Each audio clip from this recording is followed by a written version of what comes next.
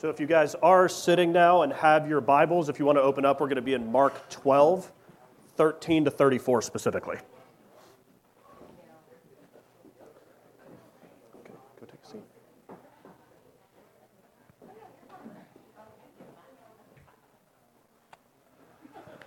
All right, so as we get going today, my wife has the spiritual gift of encouragement. And one of the most common things she's been saying to me lately is, bro, you look exhausted, because I'm exhausted. And Blake and I were talking this week. Just life has been heavy. As you guys know, spring training is upon us. My life is about to go out of control. This week has been heavy.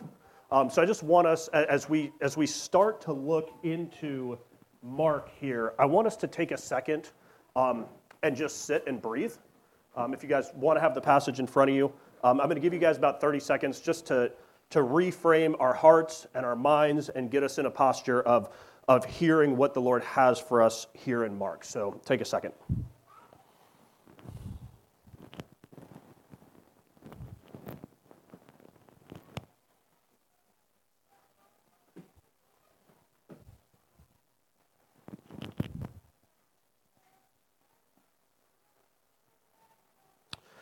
God, thanks for this morning. Thanks for waking us up, giving us new breath, giving us life. Thanks that your mercies are new every morning. Thanks that we have a chance to come and step away from the insanity of life for a little bit here on Sunday morning and just hear what you have for us. I pray as we unpack your word this morning that it shapes the way that we think, it shapes the way that we live, that it impacts our vertical and our horizontal. Thanks ultimately for Christ, for his work on the cross, and life we have through his shed blood. Amen.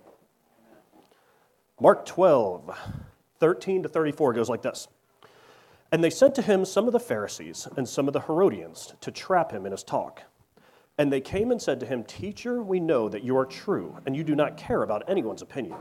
For you are not swayed by appearances, but truly teach the way of God. Is it lawful to pay taxes to Caesar or not? Should we pay them or should we not? But knowing their hypocrisy, he said to them, Why put me to the test? Bring me a denarius and let me look at it. And they brought one. And he said to them, Whose likeness and inscription is this? They said to him, Caesar's. Jesus said to them, Render to Caesar's the things that are Caesar's, and to God the things that are God's. And they marveled at him. And Sadducees came to him, who say that there is no resurrection. And they asked him a question, saying, Teacher, Moses wrote for us that if a man's brother dies and leaves a wife, but leaves no child, the man must take the widow and raise up offspring for his brother. There were 7 brothers. The first took a wife, and when he died, he left no offspring. And the second took her and died, leaving no offspring. And the third likewise. And the 7 left no offspring. Last of all, the woman also died. In the resurrection, when they rise again, whose wife will she be? For the 7 had her as a wife. Jesus said to them, Is this not the reason you are wrong? Because you know neither the Scriptures nor the power of God. For when they rise from the dead, they neither marry nor are given in marriage, but are like angels in heaven. And as for the dead being raised, have you not read in the book of Moses, in the passage about the bush, how God spoke to him, saying, I am the God of Abraham, and the God of Isaac, and the God of Jacob? He is not God of the dead, but God of the living. You are quite wrong. And one of the scribes came up and heard them disputing with one another, and seeing he answered them well, asked him, Which commandment is the most important of all? Jesus answered, The most important is, Hear, O Israel, the Lord our God, the Lord is one. And you shall love the Lord your God with all your heart, and with all your soul, and with all your mind, and with all your strength. The second is like this, You shall love your neighbor as yourself. There is no other commandment greater than these. And the scribe said to him, You are right, teacher. You have truly said that he is one, and there is no other beside him. And to love him with all your heart and with all your understanding, with all your strength, and to love one's neighbor as oneself is much more than all whole burnt offerings and sacrifices. And when Jesus saw that he answered wisely, he said to him, You are not far from the kingdom of God. And after that, no one dared to ask him any more questions. So for you guys who are visiting with us this morning, we have been walking passage by passage through the book of Mark. And for me, as a Northeasterner, as well as having a coaching background, I love the way that Mark lines out his gospel because he does not mince words. Mark takes us very directly, point by point by point, through the story of Jesus' life, ultimately leading to his death and resurrection, because he was writing to a group of people that were under persecution. that did not know how much time they had left as they're sitting in Rome under the persecution of Nero, not knowing whether they were going to live or die day to day. Mark didn't have the opportunity to mince words. And so as we look here, and as we start to get through this, my northeastern heart, and you guys are from the Northeast, so maybe you'll get this. There's a couple Northeasterners here. I love this because I get to see confrontational Jesus. Like, my spiritual gift as a Northeasterner is being very comfortable in confrontation. We're really good at that. And I think that there's a reason that Blake gave me this passage, because I don't think Oklahomians, is that what you guys are called? Oklahomans? Are you guys as comfortable with conflict as we are? Yeah, you don't want to talk about it. All right. So as we go through this passage, I love this because we get to see confrontational Jesus, right? And as we unpack this, I think that if there's one word that sticks out to you in terms of what Jesus's primary confrontation with the Jewish religious leaders was, what is the one word that you guys would think of? And I'm playing Guess What I'm Thinking. It's like one of my favorite games. Starts with an H. Thank you, hypocrisy, right? What Jesus is doing is attacking hypocrisy. So what is hypocrisy? You can yell it out, I don't care. What does hypocrisy mean? Saying one thing and doing another, or believing one thing and doing another, right? And as we go into this passage, we're going to see how Jesus specifically attacks this. But as I was studying it and unpacking this for myself, it brought me back to really my moment of coming to know and follow Jesus. And I don't know about you guys, but for me, I don't have a specific moment in my life that I can look back on and say, this is when I moved from death to life, or this is when God took my heart of stone and gave me a heart of flesh. It was a process. Right? I grew up in and around the church. I grew up going to Catholic high school. I knew the words to say. But at 18, I was playing summer ball with in the Northeast in between my senior year of high school, freshman year of college. And I started to drive to games with a guy named Nick Sissio. Nick was a couple years older than me. He was back in the Northeast for the summer. I think he was playing at Central Florida or something like that. And so we just started driving to games together to save on gas money. And as we were driving, he would just ask me questions about my life. What I believed, why I believed it. And I could give him the answers, right? But I started to realize pretty quickly over the course of that process that I did not want Nick to see the way that I actually lived my life.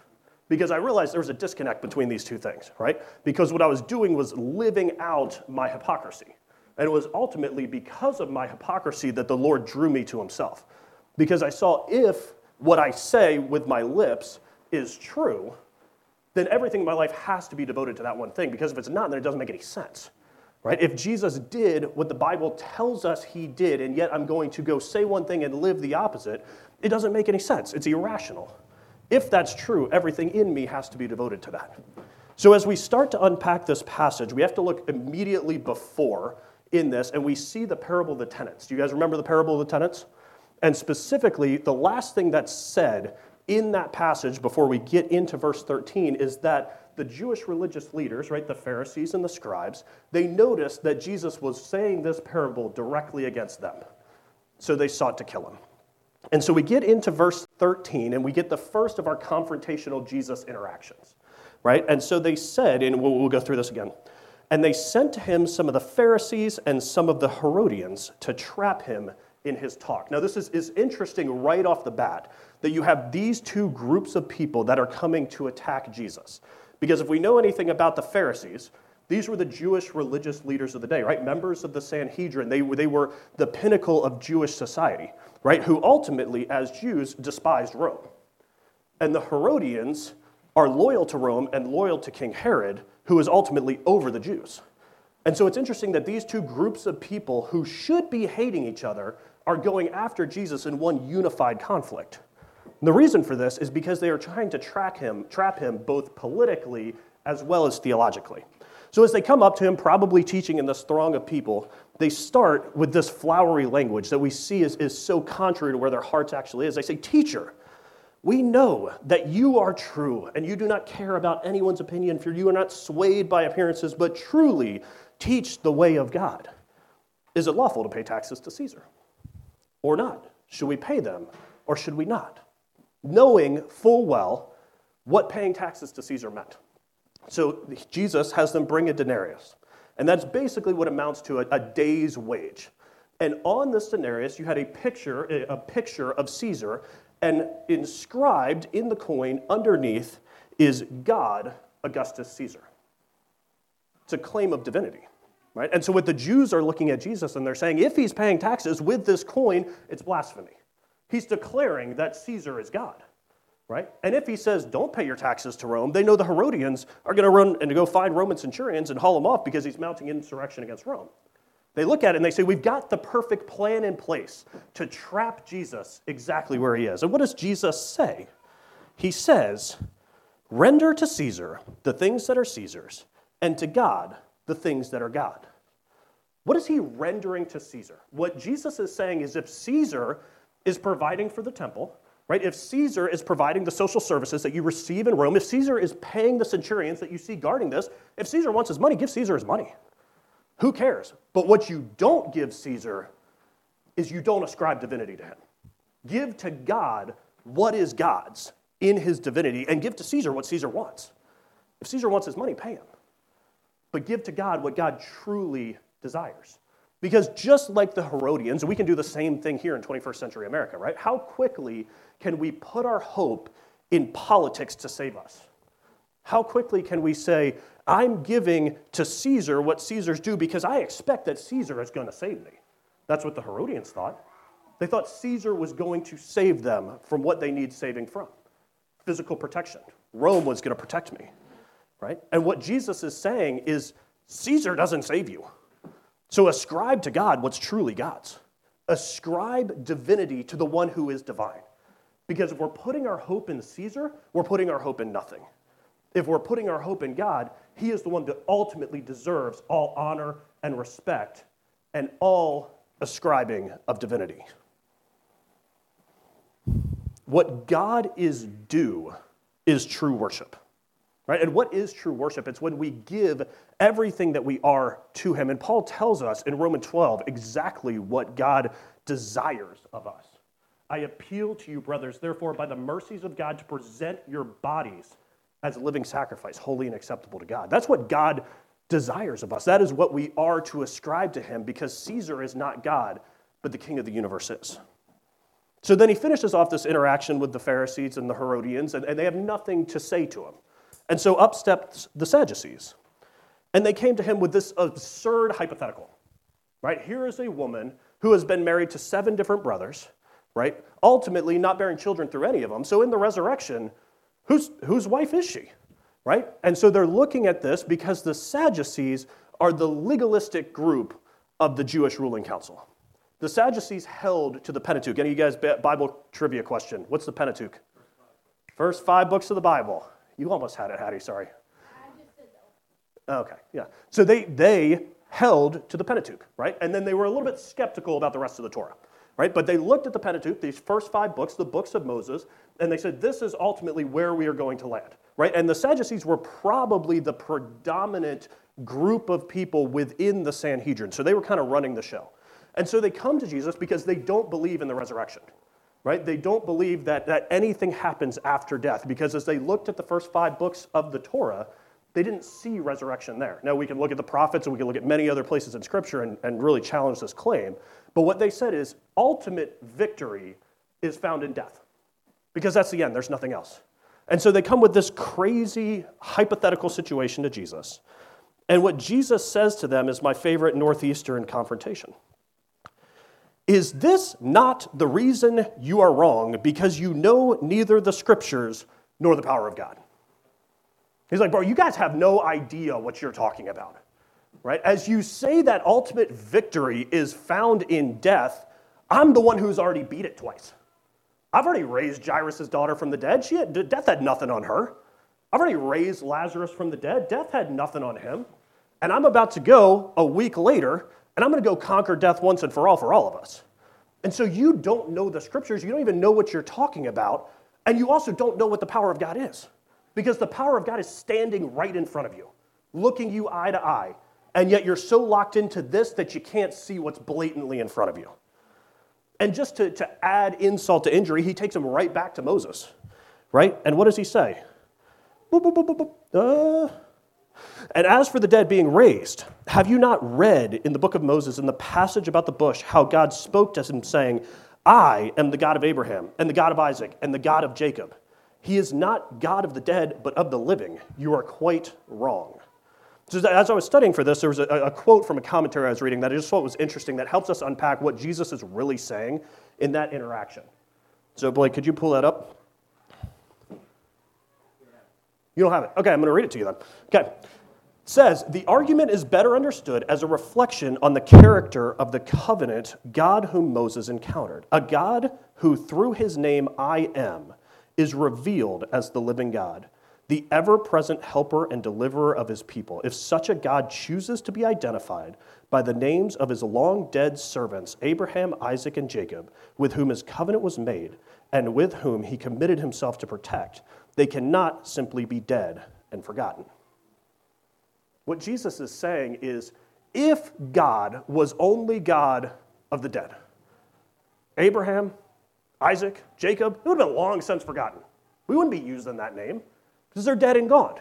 But if, in fact, God is the God of the living, that's why we ascribe the I am to the God of those people. Because there's hope after death. Just as I am is the living and active triune God who is protecting Israel throughout all of their history, right? He's continually protecting even in life after death. He points them straight back to Moses and says, the book that you ascribe everything to is telling you exactly what I'm telling you. And yet you don't see the power of God that's standing right in front of you that has ultimate victory over death. The grave has nothing on Jesus. And finally, we get a juxtaposition. And thankfully, we get to this point at the end of this passage, because now we get this one lonely scribe who comes up in the midst of this interaction where it's probably a fairly contentious situation, right? And this one scribe comes up, and he heard them disputing with one another, and he says, which commandment is the most important of all? And Jesus answered, the most important is, hear, O Israel, the Lord our God, the Lord is one. And you shall love the Lord your God with all your heart, with all your soul, and with all your mind, with all your strength. The second is like this, you shall love your neighbor as yourself. There is no other commandment greater than these. Interesting that he takes the scribe right back to Deuteronomy. He takes him to the Shema. He puts right in front of the Jewish religious leaders their own text. And he says, that's the most important. But what is he saying inside of that? The scribe tells him, you are right, teacher. You have truly said that he is one. The scribe starts with his theology. He says, your theology is on point. He is one, right? The God of the Bible is the same God that we're talking about right now. The God of the Torah is the same God that you're espousing to us right now. You're right in your theology, right? And then he keeps going. There is no other beside him. And to love him with all your heart, with all your understanding, with all your strength, and to love one's neighbor as oneself is so much more than all whole burnt offerings and sacrifices. This one lonely scribe is telling to Jesus, I recognize in the midst of this whole system that we have built here, what you're looking for, what God is looking for, what true worship is so much more than what we're doing. As we're sitting here and we're arguing through the Torah, right, and these crazy hypothetical situations, or whether we should pay Caesar what Caesar's due, there's so much more here. It's so much more than the burnt offerings and the sacrifices and the legalism that we're living under. And Jesus saw that he answered wisely, and he said to him, you are not far from the kingdom of God. Any of you guys ever heard of A.W. Tozer? He's a famous theologian. So A.W. Tozer said, maybe if I can find it, what comes into our minds when we think about God is the most important thing about us.